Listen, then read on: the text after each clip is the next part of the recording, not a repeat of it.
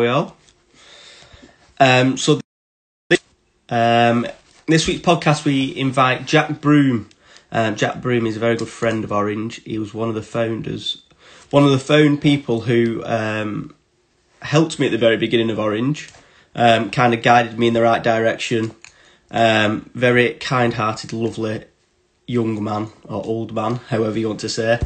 I'm going to invite him over now and we'll have a good chat. If anyone's got any questions, try and put them in the comments, but when I'm talking, sometimes I get away with it all and I don't get a chance to read them. But hope everyone's...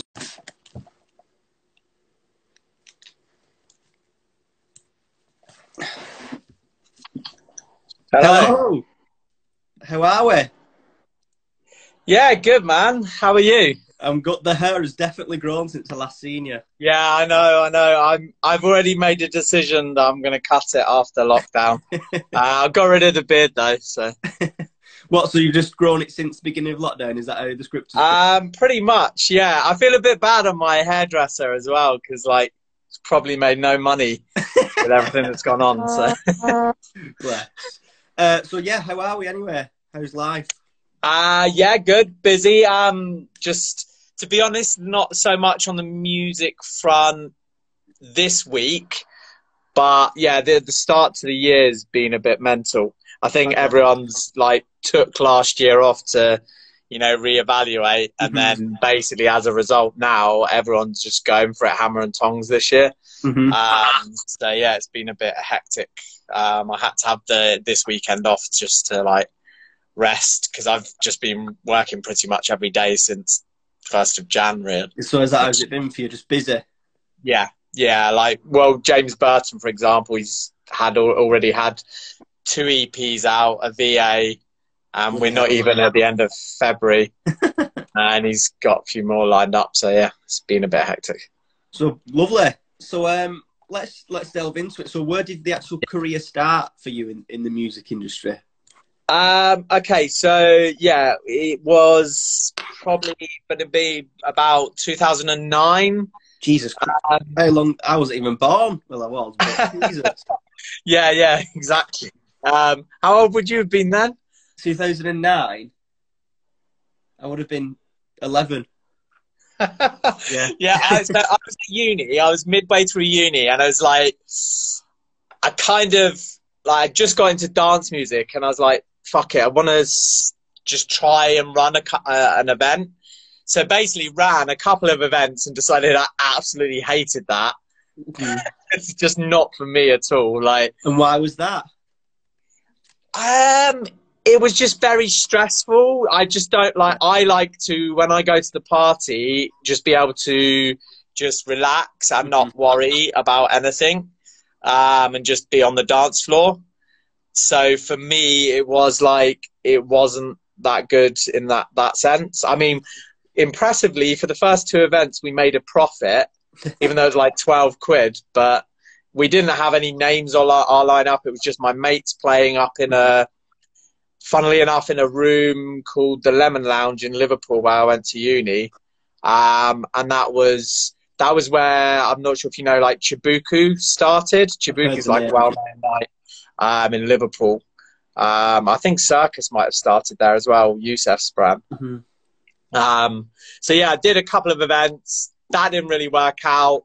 A year later, I dropped out of uni, moved across to Manchester. And just through, at the time, I was into trance. So just through people in the scene, I knew this guy called Dan.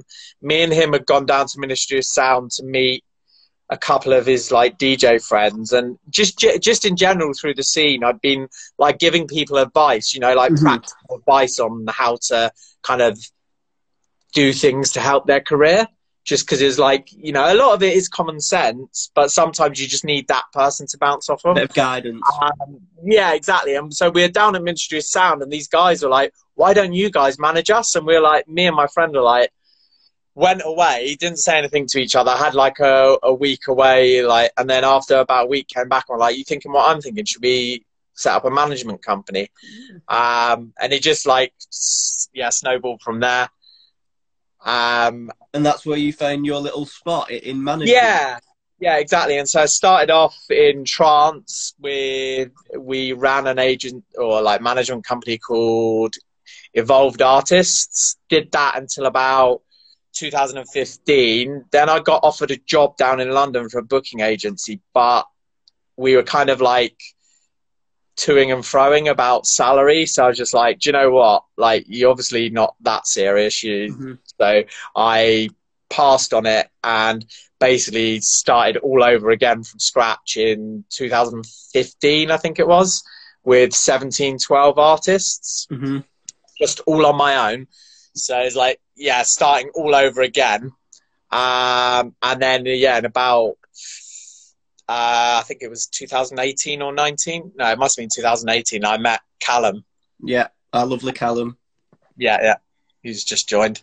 So yeah, that's how it all started for me.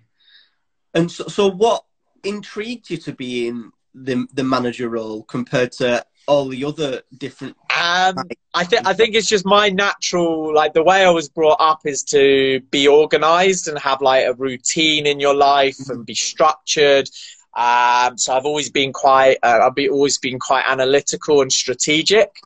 So I guess, like I said before, with the whole offering artists advice, that just kind of came naturally to me. So then that made sense, like up until that moment, I'd not really thought about it. The whole reason I'd run the couple of events beforehand is because at that point I was throwing away my uni degree and I was like, I'm going out so much to all these parties and that I should be able to contribute something back.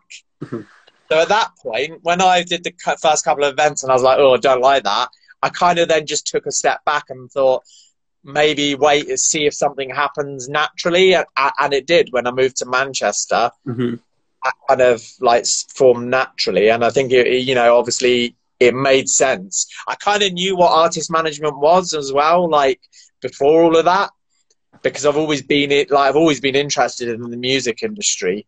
So I'd never put like two and two together in that sense, because like from a young age I've always loved music, but like the one thing I'd always love to be able to do is be a singer, but I cannot sing. I mean, just through sheer dogged determination, I've got to a point now where I can not sound as tone deaf as I used to. I still sound shit, but do you know what I mean? So, like, you might find you some vocals on Beatport. Yeah, I always assumed when I was younger that there was no way I would end up in music because I'm not musically inclined. So yeah, when that then kind of progressed at uni, it was like, oh, this makes total sense now. And just went with the flow. Yeah, exactly. Well, I just gave it a go with the management side of things. And then obviously when I was doing it the first time round, we just got to a point in 2015. This is what everyone always says is mad. Like, we were just about making enough money for us to both earn a wage, and I walked away. Bloody hell.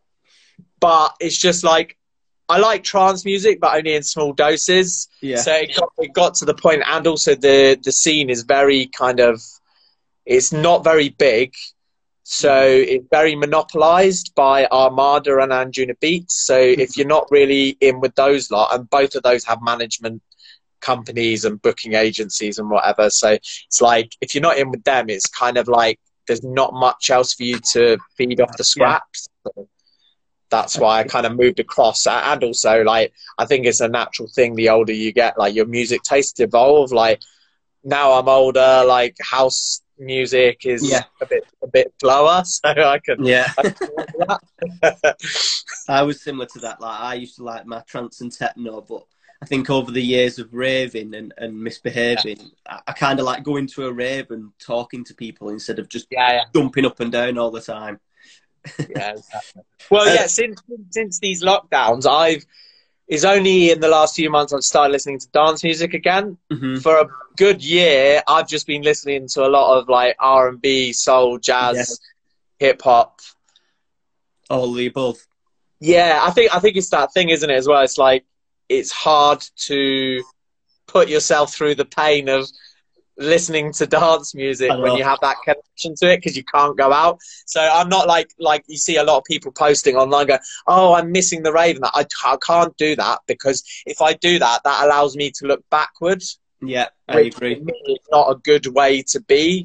Like, it's nice to have memories and then to fleet through your mind, but yeah, to be like, for me, posting about it and stuff like that, it's just kind of exacerbating the longing desire to want to go back to it. Yeah. Out of sight, out of mind is the easiest way for me to deal with it. I completely agree. I completely agree. So for people like me, I'm still relatively new to the scene, and me not being a producer. So what benefits does someone having a manager or your job role have as a producer or someone who's upcoming? Because obviously at the end of the day, everyone could probably do their own jobs, but people get booking agents or managers. So what is it that you specifically do? If you get what my role entails? Yeah, what the ins and outs of it all. I mean, the easiest way to sum it up in a sentence, but I will also elaborate more about it, is that an artist is like a business, especially in today's brand environment. Yeah, they're a brand. Well, the brand is your identity and your how you want people to be perceived, but they're still essentially a business. Like, I don't know, if you got someone like a Salado, for example, they're registered as a limited company on Companies House. And I assume, I can't remember, but, you know, their manager may have a percentage stake in their business, because they run various things like events. They'll do clothing, merchandise. What else? Record label. Do you know what I mean? Then there's things like publishing as well. So there's so many different things, but I just say you're just a business manager. So it's like, I don't know, you're like the CEO of Apple, but you're the CEO of an artist. Yeah. And you just oversee everything, make sure everything moves smoothly. Yeah, and it will vary from artist to artist. Different artists want you involved to different degrees with their career. The other thing is, you'll find, obviously with some artists, like, not in dance music, but Post Malone, he during lockdown launched a wine brand. So his manager has helped him facilitate that. So ultimately, a manager is just a go-between to help you facilitate these opportunities. Yeah. And then how would these approaching these artists come naturally? Or is it like you'll see an upcoming, right, I want to get on you? Or is it a natural of like... people over time? Yeah, it's a tough one. Originally, when I first ever started out, I was just like, my one thing is not to... Apart from when I first built my first roster, was not to approach artists, just to work really hard with the artist you've got and build a reputation, offer people advice, network, and then it's up to them to come to you to ask. I mean, it depends on who you are as well, because my thing is, I don't like the idea of poaching people or being too aggressive with it. It's like, let your actions speak for themselves. Yeah, which I can see that with, because I did have a personal coach, life coach, whatever you want it was, and the only reason I went to him is because not once did he throw it down my throat, not once did he offer he was selling something. I went to him, he gave me loads of advice, and over time I went, maybe it would be beneficial for him to bring in my life and actually have him as a coach. So sometimes I do think usually that works a lot stronger than not shoving it down. Yeah, I think it's a lot of the laws of attraction thing, isn't it? It's like too many people try to force too many things when it's clear that it's not meant to happen at that moment. Yeah. I mean, the prime example is with producers. I would say that 90% of Beatport is made up of people that, if I'm being, it's very harsh, maybe people would see it as being harsh, but 90% are not ready or not at the level that they really should be releasing. Yeah. I'm not saying that they shouldn't be making music. That's not what I'm saying. It's just that, I think people are too eager to get their music out there Whereas like now, like for example, I say to people, if you want to be original, like you want to go from transitioning from just being a bedroom producer to having the mentality of being an artist. Yes. What the level of originality you should be aiming for is like Man with the Red Face, kind of level. And if you don't feel that you've made a track that for you could be played in another 10 years time is original, if anything, it should be that you finish it and you don't know what label to place it with, even though you have all this knowledge about dance music. You shouldn't know, because it'll be like a track that's got all these elements in, like, yeah, I completely agree. I do completely agree. That's something we've struggled with as a brand, really, and we are publishing good music and we get a lot of stuff sent over. And I remember at the beginning of the year, or at the end of last year, I remember I filled my roster for like 6 weeks apart for the full year, and I was like, am I just doing this to fill the roster, or am I doing this because it's good music? And it did take me a few weeks, and then I eventually slowed down. I went, I think I'm just doing this to fill the roster, or to put stuff out, not because I genuinely care about it. And that's something you can see that a lot across the industry, but it is a hard trap not to fall into at the end of the day. I agree. It's this thing of people have been kind of almost like conditioned in a way to think, oh, I need to be active. Like, not really. Because I mean, an example I'd use is like Hart and Neenan, who I manage. We took them on, it would have been at the start of 2020. So they were just going through a transition from like being tech house to minimal.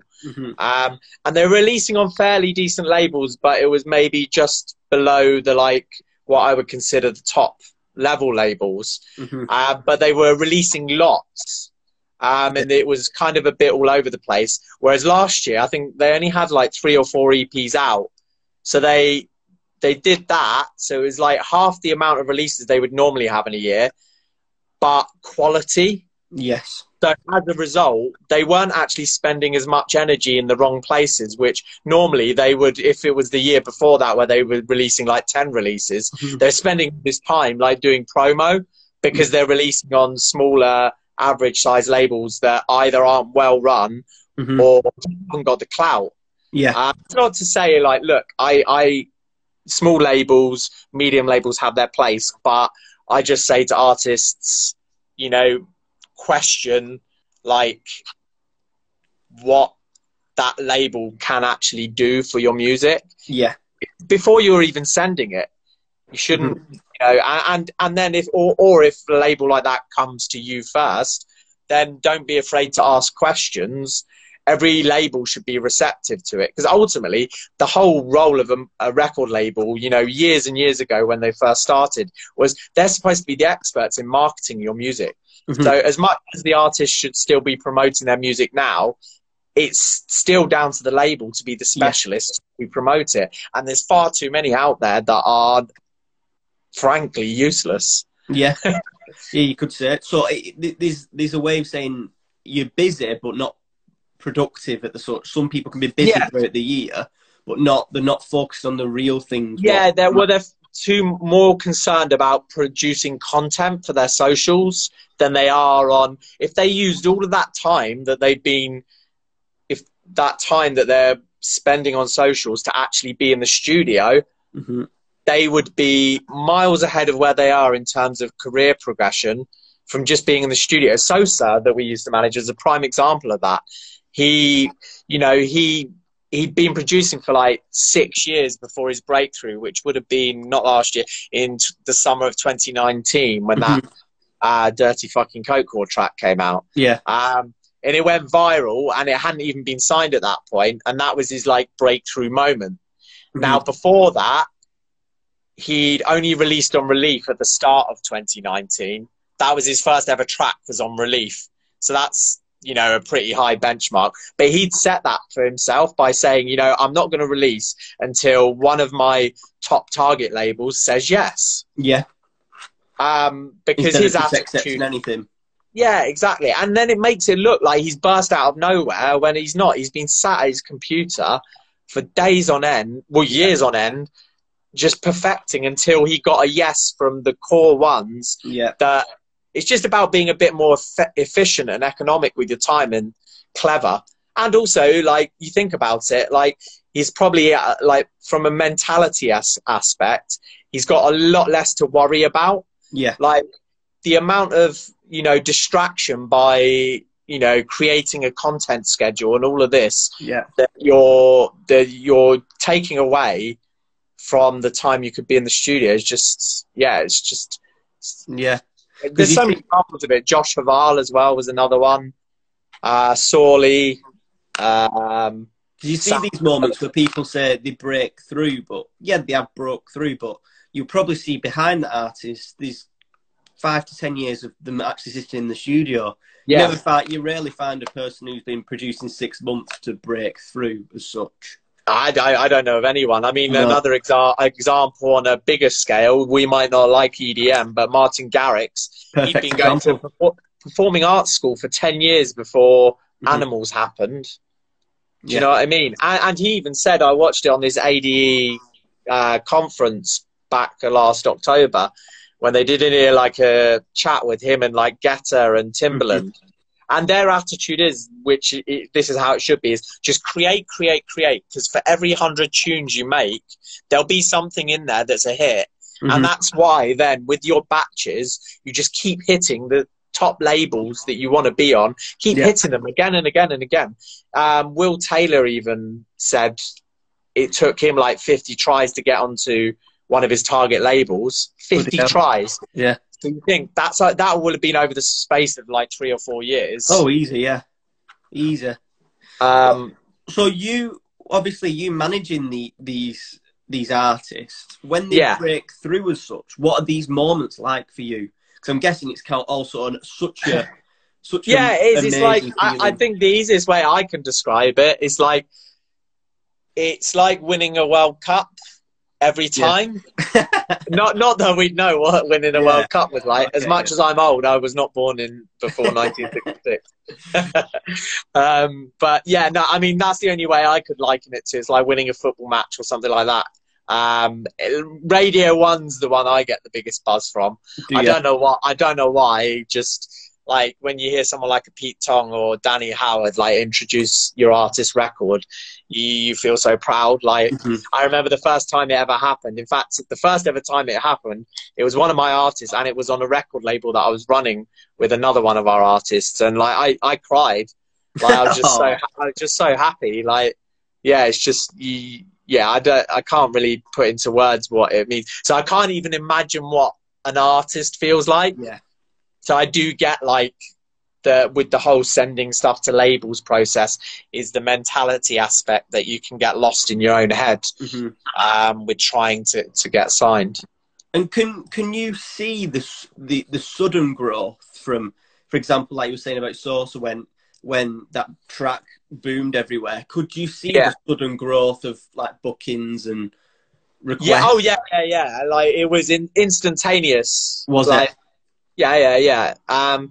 So it doesn't always happen like that, and that's the thing. Is the good thing for Sosa as well is like he could have had, if he'd just made that one track, and say he just made that one track that year, and he'd not been producing before that.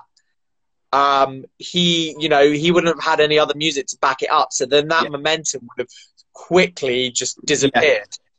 And this is why I say, it's better to, be quiet for a bit, lock yourself away in the studio, because if you keep making batches, keep sending them to the labels, if you're top, and I wouldn't say, send to every top label on your list, because you might have a list of 20. So I would say for each batch, make like a top 3 that you think. Send to those top 3, one after the other, not at the same time. And then if nothing after those, put them to the side. Doesn't mean that they're not good enough. You've just picked 3 labels out of maybe you could have picked 50 labels. So you think that's a very small percentage. Exactly. It's better to build those tracks up, because then say when one label suddenly does come to you saying, we want these tracks, they might only want one of the tracks that you send them, but you've got another 30 spare. So they might go, we want another for to secure the EP, and you've got all that stuff there. And another thing as well, 5 years later, when you're more established, you might be out on the road loads. Yeah. So you might not have enough time to be making brand new tracks from start to finish. You've got all these projects left to the side, which you've now learned more about production. So you can just add to it and evolve the track. Yeah, definitely. So obviously, with being in the music industry for so long now, what are some of the road bumps that you've seen artists get into, like the typical ones that most people get into, like the struggles that you see? Yeah, I think the biggest one is always self-doubt. There's still this thing of, even though it's an art, I think this is where a lot of people are going kind of a bit wrong in terms of, it's the mentality aspect is the hardest bit. And this is why it's like, 99% probably, or that thereabouts, don't make it to the very top. So, it's only 1% that succeed, and that's partly just mentality and the way they're set up. So, yeah, I mean, for me, I think because it's an industry that's based around an art form, there's no science to it. Yeah. So, although yeah, exactly. But that's where, like, I think my strength comes in, is I come from a very methodical side of things. So a lot of the time, like, I will encourage our artists to send music to the labels. But if I feel like they're having a bit of a period where their confidence is dipping, or they have not signed anything for a while, and that's because they've been sending stuff but not getting anything back, I will step in and take over. Because for me, as much as I'm attached to their music because I represent them and I'm a fan of their music, I'm not right in it like they are. So if you take that task off of them, you're at least alleviating some of that weight off their shoulders. It's like I said with the batches thing, outside, out of mind. So it's mainly the mental side of it. And this is why I think, it's a good thing that now more and more people are talking about mental health. Definitely. And that's what we always try and gear everything up towards. As much as I can happily admit I'm tough with my artists a lot of the time, at the same time, it's like I get a lot of my inspiration from old football managers like Arsene Wenger and Alex Ferguson. In the public, you have their back, but then behind closed doors, you need to be tough with them. Because it's tough love at the end of the day. Well, it's also this thing of, at the end of the day, you are the only one in control of what happens with you. You can't control certain things like record labels not responding or whatever. Because I always say to people, there's loads of examples of artists out there that have broke through or made a successful career, like by not doing it a traditional way, especially in dance music. That people always say with various different aspects of it, like, oh well, everyone else is doing X, Y, and Z. I'm like, well, it doesn't really matter what they're doing. Do what's true to you. If you do something authentic, it's more likely to connect. Yeah, I completely agree. And it's funny you should say that, because I was laughing at Callum's comments. I know, I saw it too. It's funny you should say that, is because I was listening to Ollie Ryder's recent podcast with Josh Baker, and he said is the biggest piece of advice he had for Animal Crossing was do what nobody else is doing. Exactly. Sometimes you've got to go down that route. Yeah, exactly. It's like one of my pet hates. I was just saying this on a tweet before. Spinning discs. Like, I get that it's obvious to know that is when you post something that's a release or whatever. But it's just like, I don't know. I've just had enough of them. That's something we've been trying to get down, but that's something that Animal Crossing. Or just something like unique and eye-catching. Like yours is good because orange as well is not a predominantly used color. It's bright and it's I actually, your branding's really cool. Like nice and clean. It's something I've always. Oh, that's obviously you come back to the self-doubt. I've always doubted my branding just because me creatively. Oh, I'm awful. I'm absolutely dreadful creatively. So when I go to these graphic designers, I go, "Oh, can I have this?" They're like, "Oh, what do you want it like?" And I'm like, "I don't have a clue." Yeah. But that's something I struggle with creatively. But when it comes Yeah, to like, so, I mean, with those kind of things, my advice would be when you're doing any kind of creative project, like, because I wouldn't consider myself particularly creative either. Um, Although as time goes on, you kind of start to realize you are more creative than you think. mm-hmm, That's just you telling yourself that. But like with a design, what I would do is actually write a design brief. And yeah, that might sound daunting, but literally everything I've learned in this industry, I've barely asked a single person. I've just taught it all myself. yeah, I say myself, I use resources online, mm-hmm, previous research techniques that I've learned from uni, that kind of thing, yeah, and observed what others do and don't do. Because my weakness is that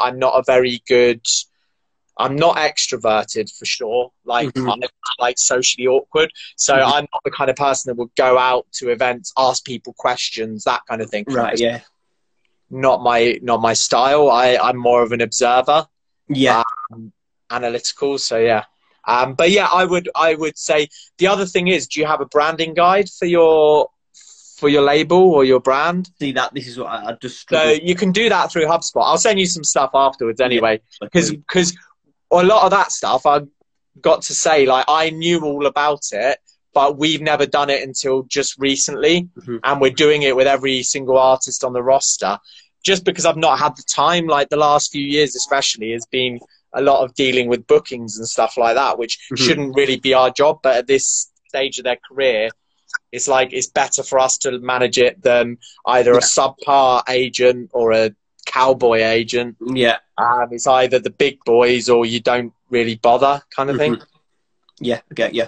So obviously we talked about some of the struggles of a general producer, but what are some of for your struggles as a career, or has it been pretty plain sailing for you?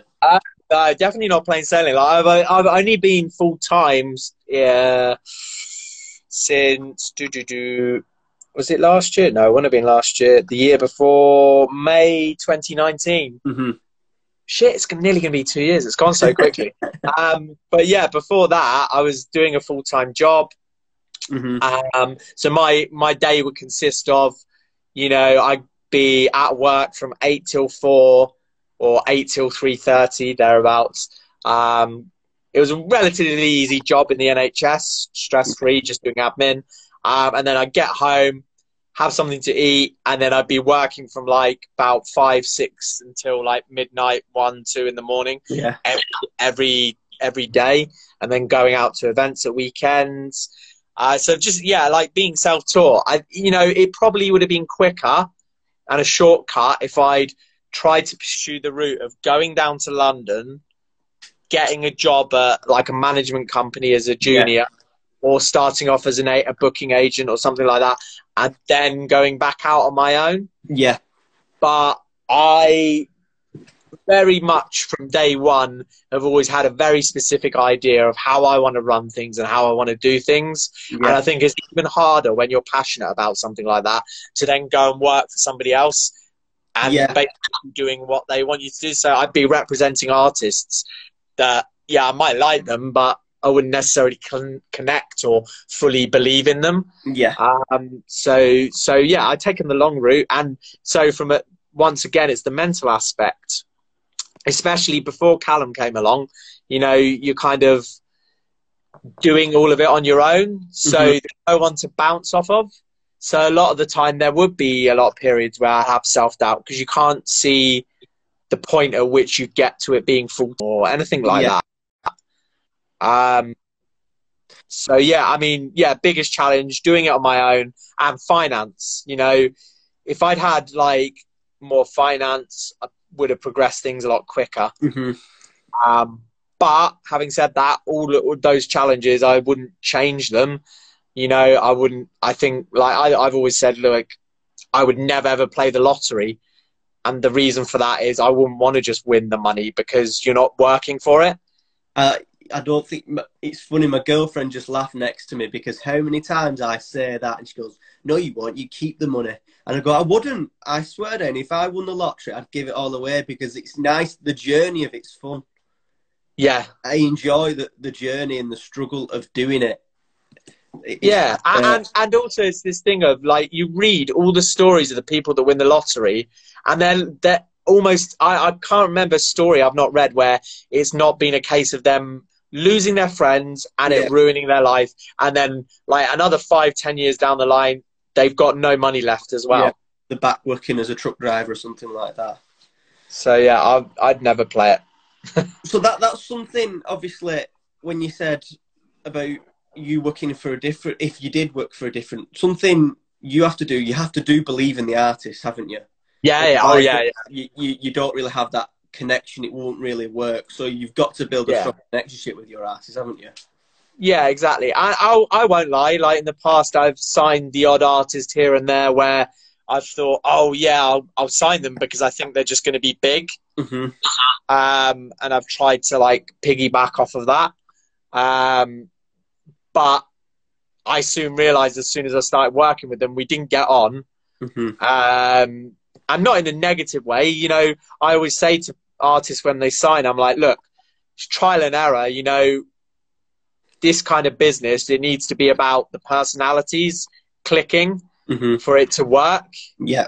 Otherwise, you're not going to see any progress. And it's nothing personal. You know, everyone's got different personalities. You know, I can safely say all of the artists that I feel like have left on good terms. Mm-hmm. You'd obviously still have to ask them, but like we never, like a couple of the artists that have gone on to bigger things, I've never like tried to stand in their way or cause a problem. And then any of the ones we've let go, I still speak to them and try and help them with their careers as much as I can. Because ultimately, at the end of the day, the whole reason I got into this is I want to see artists succeed, but also more importantly, just as much as that, is make sure that they don't get fucked over and that they're protected. Yeah, because it's a pretty dog-eat-dog world in the music industry, and you can get quite... So this is my thing, is like, I don't think it's any more different than other industries. I think the difference is in music, especially underground dance music, it's not regulated. There's no regulation. Like, for example, I won't name names, but certain brands in certain cities, not just in the UK, all around the world, it's commonplace. They have these clauses in place so that big name artists can only play for their brand. In any other industry, that's an anti-competitive, like, kind of clause, and it's illegal.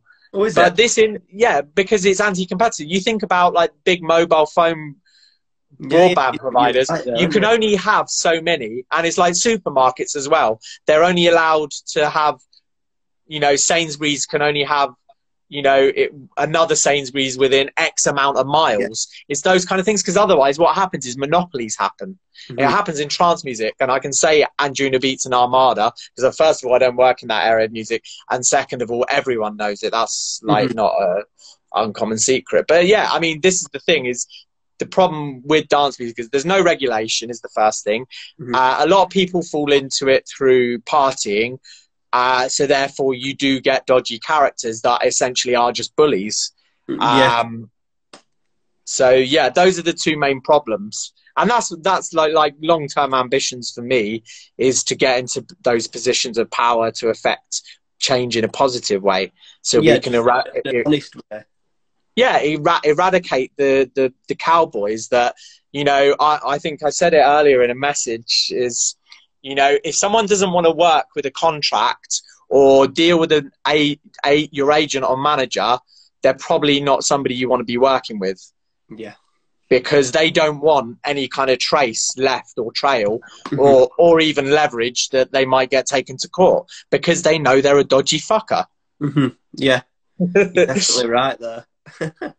So, speaking about that, about you want to see your artists do well, but what do you want to see personally as goals? Is there a certain booking you want to get for one of your artists? Is there obviously I think for most of our artists the dream would be play DC10, obviously the church. I don't think there's any doubt there. I don't even know what I'd do. I'm not sure. I'd want to be there, but I wouldn't at the same time, because I'm not sure I would be Emotional. in a state like I'd just be crying and yeah. I don't know what. Yeah, I'd have to have quite a few drinks first to compose myself. Yeah. But yeah, definitely DC-10. Just the dream of like being able to get them to play at all the venues that they want to play at. You know, some of them have dreams of, you know, holding like a residency on Radio 1, you know, that kind of thing. Essential mixes, you know, these are the goals. And also, like, importantly, like, we speak to them, the whole thing of career goals is what positive things can they do to affect change once they get into these positions, you know, to help not just the scene, but wider, like, impact of, like, I don't know, environmental sustainability and things like that, which we've already introduced to our rider, pushed for eco-friendly riders. It's just a bit harder at our level to fully influence that because like some are just like, well, no, we're not going to do that, and we can't argue and say no. Okay. And is it something you sit down with each artist and go like, listen, X, Y, and Z, what do you want? In fact, it's what we're doing at the moment, the career goals thing. So you do your career goals, then you do your annual goals, and make sure that they are aligned to your career goals, because otherwise why are you doing them? You know, it's once again going back to the main thing is to try and keep artists focused, and also they know their purpose and what their goal is to go out and become a touring DJ. But if they've set themselves goals and a clear path, then it's a lot easier to be motivated because you can see the journey to that destination. It's easy to see the path, isn't it? Yeah, exactly. So obviously lockdown's been hard for everyone. What are some of the artists, because I know there's someone straight off the top of the head who shined throughout lockdown. So obviously Suat straight away has completely changed the scene. I've got so many names here. I was trying to like whittle it down. So I'm going to exclude our artists just for not favouritism. I think they've all shone through. Although they'll be fuming if any of them are watching. Ozzy Govan, I think like he's incredible. Like he's definitely got a big future in the next few years.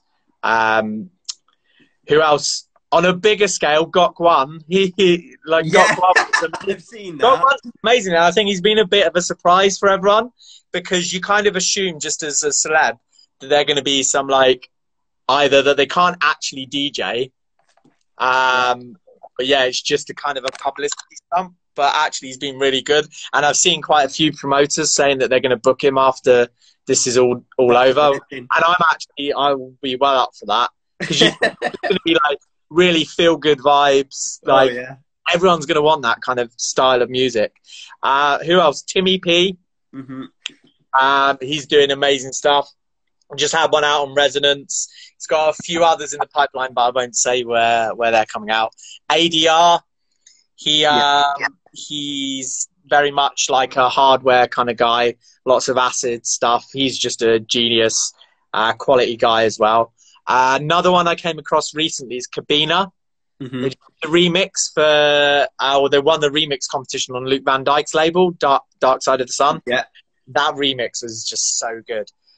Murphy's Law, so for me, they're the epitome of what artists should be aiming for when they're trying to break through, because what they've done is they've started to create a sound which has influences from like I guess their childhood and their dad of like reggae and ska and that kind of thing, and they're bringing those influences to their own kind of like minimal rolling tech house sound. Another guy who's a genius, and at some point I'm sure he'll be on a bigger stage, is Josh Gregg from Birmingham. He always makes quality music. Then girls, there's a lot of girls out there as well. Emily Knight, Edie, Lala from Glasgow, Alicia, her production come on so far. They're amazing. Kinnaman as well. Like I was seeing some of his music being shared. And he's kind of changed his sound a bit as well. I think this is what's really exciting about this period of like people taking a break, is I definitely think like the music quality is going to be so much better because people have had a chance to stop and actually take time with what they're making, and also not be influenced by, oh, what am I going to make for the weekend? So there's been a lot more like melody and soul in tracks, because I think that was what was largely lacking beforehand. We got to a point where it was a lot of just like tech house with percussive loops and a quick like lazy a cappella whacked over the top. And it's just like, yeah, I get it, kind of works to a degree, but it's like, to me, that's like the entry level of coming into dance music when you first discovered dance music. So it has its place for sure, but at the same time, it's like, you know, when it comes to what I'm looking for, what we should be looking for is, you know, originality and music that has soul in it and like, you know, actually speaks to you. And I can't say that the tech house type tracks are that. It's good for when you know, you're first going to raves. You first found it. It's like incredible. But yeah. So what do you think? Obviously, with these artists, there's a few artists who haven't been present over lockdown, and they was like, "Oh, we'll leave it. It's only going to be 2 months. We're not going to release any tracks." And then, you know, lockdown's 4 months. Oh, I'll just wait till the end of lockdown. And now it's nearly been a year, and there's not really been any release of tracks. So, what do you think is going to happen to these artists? I don't think anything's going to happen. Like, some people are like, "Oh, you need to stay relevant." I'm like, that is such a weird way to look at. Like music, like you shouldn't be trying to stay relevant. Like that's, once again, it's this whole thing of people are trying to attract attention. That's not what being an artist is. It's about creativity, and creativity is something that naturally flows from you. As much as that sounds like such a hippie kind of cliche, it's true. But I saw a really good TED talk with Joseph Gordon-Levitt, you know, the actor. And he was saying, you know, part of the problem is like people are just being distracted because they're trying to attract attention. And like, you shouldn't be trying to attract anyone's attention. You should be focused on the art form. Like, go into the studio and don't go in thinking, oh, I'm going to make a tune for Hot Creations, because almost certainly that tune will not be right for Hot Creations because you're already going in with this almost like, I guess, like linear kind of attitude towards making music. That's not creative. That you've already put a limit on yourself. You know, whereas creativity is about freedom of expression. And so you should just, if you go in and you make a classical track, then that's fine. Like, this is what I say to our artists. I'm like, you don't have to go in and just make a house track because you're a house artist. You know, make anything you want, because the other thing is, my job as manager, there's things I can do with that music that's just sat there to the side, that's hip hop, classical, pop music, whatever. You know, that's my job to like either monetize it through publishing, get it signed under another alias to a major record label or whatever. So yeah, I mean, from that point of view, I think people that are worrying about staying relevant, just it's not a healthy way to think. It's, if anything, it's counterproductive. And a lot of the guys that are being quiet, the reason why they're being quiet is because they're building up music. You think about, like, a good example of that is Scream. Like, all over lockdown, all you see is him in the studio just making pure tunes. James Burton as well. Last year, when we weren't, like, although I had an idea this was going to be going on for a couple of years, we weren't fully sure. We thought we might be into a better situation at this time. So last year, by about early summer, we'd started to line up like this first half of 2021 for releases. And, you know, that's what it's about at the moment. I think I just say to people, use this downtime to just like make lots of music and just have fun with the whole process. And also, don't worry if you're struggling for inspiration. Like, you don't have to be sat in your studio 9 to 5 every day because you're not necessarily going to want to create. If you're lacking inspiration, then go out on walks, go and do exercise, listen to DJ mixes, listen to music you wouldn't normally listen to. Maybe even set up collaborations with people, just to like mix it up, Mm-hmm. you know, or make other styles of music deliberately. But I think, yeah, I think people need to not be so hard on themselves with all of it, because also that in itself, putting that pressure on you will actually stifle your creativity even more. Just make it even worse, won't it? Yeah, exactly. Yeah, and what I've found too is, especially when going for artists for the label, is we got a lot of feedback, and a lot of them are like, yes, we're more than happy to come on, but it's just struggling creatively at the moment, just because a Yeah, lot of yeah, people do need clubs creatively. They'll go out yeah. and they'll listen to new music. Say they go and listen to music 10 hours at a weekend at a raves. They'll probably get a lot of creative. They'll go and travel. They'll get creative from that, but it's obviously all restricted now, aren't we? So Yeah, and that's it. And I think some labels and producers as well, kind of over lockdown, made different styles of music, and you know, instead in that period of just been releasing stuff that's radio friendly rather than club friendly. mm-hmm. So I mean, yeah, it just depends on your personal preference, but I would, whatever kind of decisions you're making, make it based on what you want to do.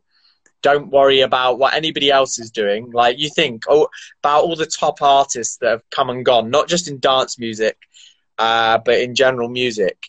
Mm-hmm. They're always trailblazers. It's kind of like, fuck everyone else. I'm going to do what I do. And if you want to follow me, follow me. Mm-hmm. And of course, people do, because authenticity, especially more than ever now, you can smell a fake a mile off. Oh yeah, a mile off. And that's because that's what happens is people decide they want to be a producer, and they got into music and they like Jamie Jones and they like Hot Creations. So what do? They start learning to produce, and they just go on Beatport, see what Hot Creations are making, and make carbon copies of what they've just released. It's like, Jamie doesn't want to hear what he's just released. He wants to hear the next thing. So don't try and second guess him on what he wants. Just make your own tune. And because you're influenced by that anyway, without physically trying to reference what they're making, mm-hmm. you're probably going to make something within that sphere anyway. But if it's got your own twist on it, like, I even say to people, you know, you don't need to take it so seriously. I remember Suat, before all of this blew up, he was making, like, he was making tunes, but like ASMR tunes. Yeah, the ones you fall asleep to. Yeah, I love that. Like I say to people, you know, make tunes and like make it your thing that you only sample nursery rhymes or some shit like that. Do you know what I mean? Like, I think that's another thing. People take themselves way too seriously. It's like, lighten up, have a bit of fun. If you're not having fun, I don't know how you can do it seriously. Yeah, exactly. Definitely. So as we obviously wrap up this podcast, because it's gone so fast, we're just flying through it. What are some advice for upcoming artists, promoters to break through at these difficult times? Because one thing I found definitely is especially struggle with the brand is I find it really easy to go out and network and build a connection with someone and be, hi, do you want to come and play at my party? That's how I've done 3 of my 4 bookings for my first party, as I went out and I talked to them to come and play. So it has been struggle for me speaking, because I can't really network with someone online. It's not the same for me. Well, you could do, like, I found recently, just having calls with no expectation and no intention is just linking up with people, because you'll be surprised. Like, most people now just want to have a chat on the phone with people, see how everyone's getting on. You know, it's kind of nice to feel solidarity in numbers that, you know, because I'm not very good at networking or socializing, but I actually feel like the other side of this, I will be. For the first time ever, I feel like I want to, because I've connected with a lot more people over this lockdown than I would normally, just by chatting on the phone. And as a result now, I'm just like, I actually really want to get out and meet people. Whereas before, I would avoid that. I would even do little things like make little white lies up and say I'm ill when I'm not, because of social anxieties or whatever. Whereas it's total opposite now. But for artists, first thing I would say, to help with all of this is exercise and meditation. Yeah. Oh, it's a lifesaver, both of them. And well, the thing with meditation, like, I like to say, like, the first thing, and I heard it again today on some podcast of people that have just started meditation. It's like, I'm no expert, but the one thing I do know is meditation's not about being really good at focusing on keeping your mind quiet. If anything, it's just the intention to sit away from everything for 10 minutes a day. Even reading a book is a meditative task. Just being off electronic devices. I sit on a cushion like a proper hippie, like this, for like 10 minutes a day. And yeah, some days I have a shit ton of stuff fly through my head. And, you know, there might only be a few moments in that period where my mind manages to quieten, and then the next day I'll be really good. But what it does is it helps you to kind of learn how to be in control of your mind, so that then when in the day when shit does happen, where it's your emotions are trying to take control of you, you can actually step back from that and be like, actually, yeah, no, I'm in control. Yeah, that pissed me off, but I'm not going to allow it to affect me. Boom, move on to the next thing. And it's the same with something that makes you really happy. You get really elated and then you can't focus. And then it's a bit like, you know, with DJs, they can't focus when they come off and they're on a high after a DJ set. They'll go off, take something, drink something, just to try and calm themselves down. Do you know what I mean? Yeah. So that's the main thing for first. But then focus on the music. Just keep it simple. Focus on the music. Make the music for you. Be patient. And do not be afraid to experiment. You know, the whole point with music is it's a freedom of expression. So there shouldn't be any barriers. So just because tracks are structured in certain ways doesn't mean yours have to be structured like that. Try different things, do different things. Just like rules are there to be broken. Yeah, completely agree. Unless it's a legal lockdown, mate. That's a good way of finishing off the podcast. Yeah. Well, thank you very much for coming on. I do extremely appreciate it. And yeah, man, it was a pleasure. Whoever's watching and needs some advice, feel free to drop you a message, because Emily's another good DJ as well. Definitely. I'm not sure if I mentioned. Yeah. But definitely drop you a message, because Heart of Gold, always got good intentions and honest. Cheers, man. But yeah, thank you, man. I appreciate everything at Orange as always. So. All right, no worries. Yeah, well, thanks for having me on. Definitely. It's been a pleasure. Well, anyway, have a good rest of your night and look after yourself. Yeah, man. I'll send those bits over about the branding guide and that for you. Lovely. Thank you very much. All right. Speak to you later. Bye-bye. Bye, everyone.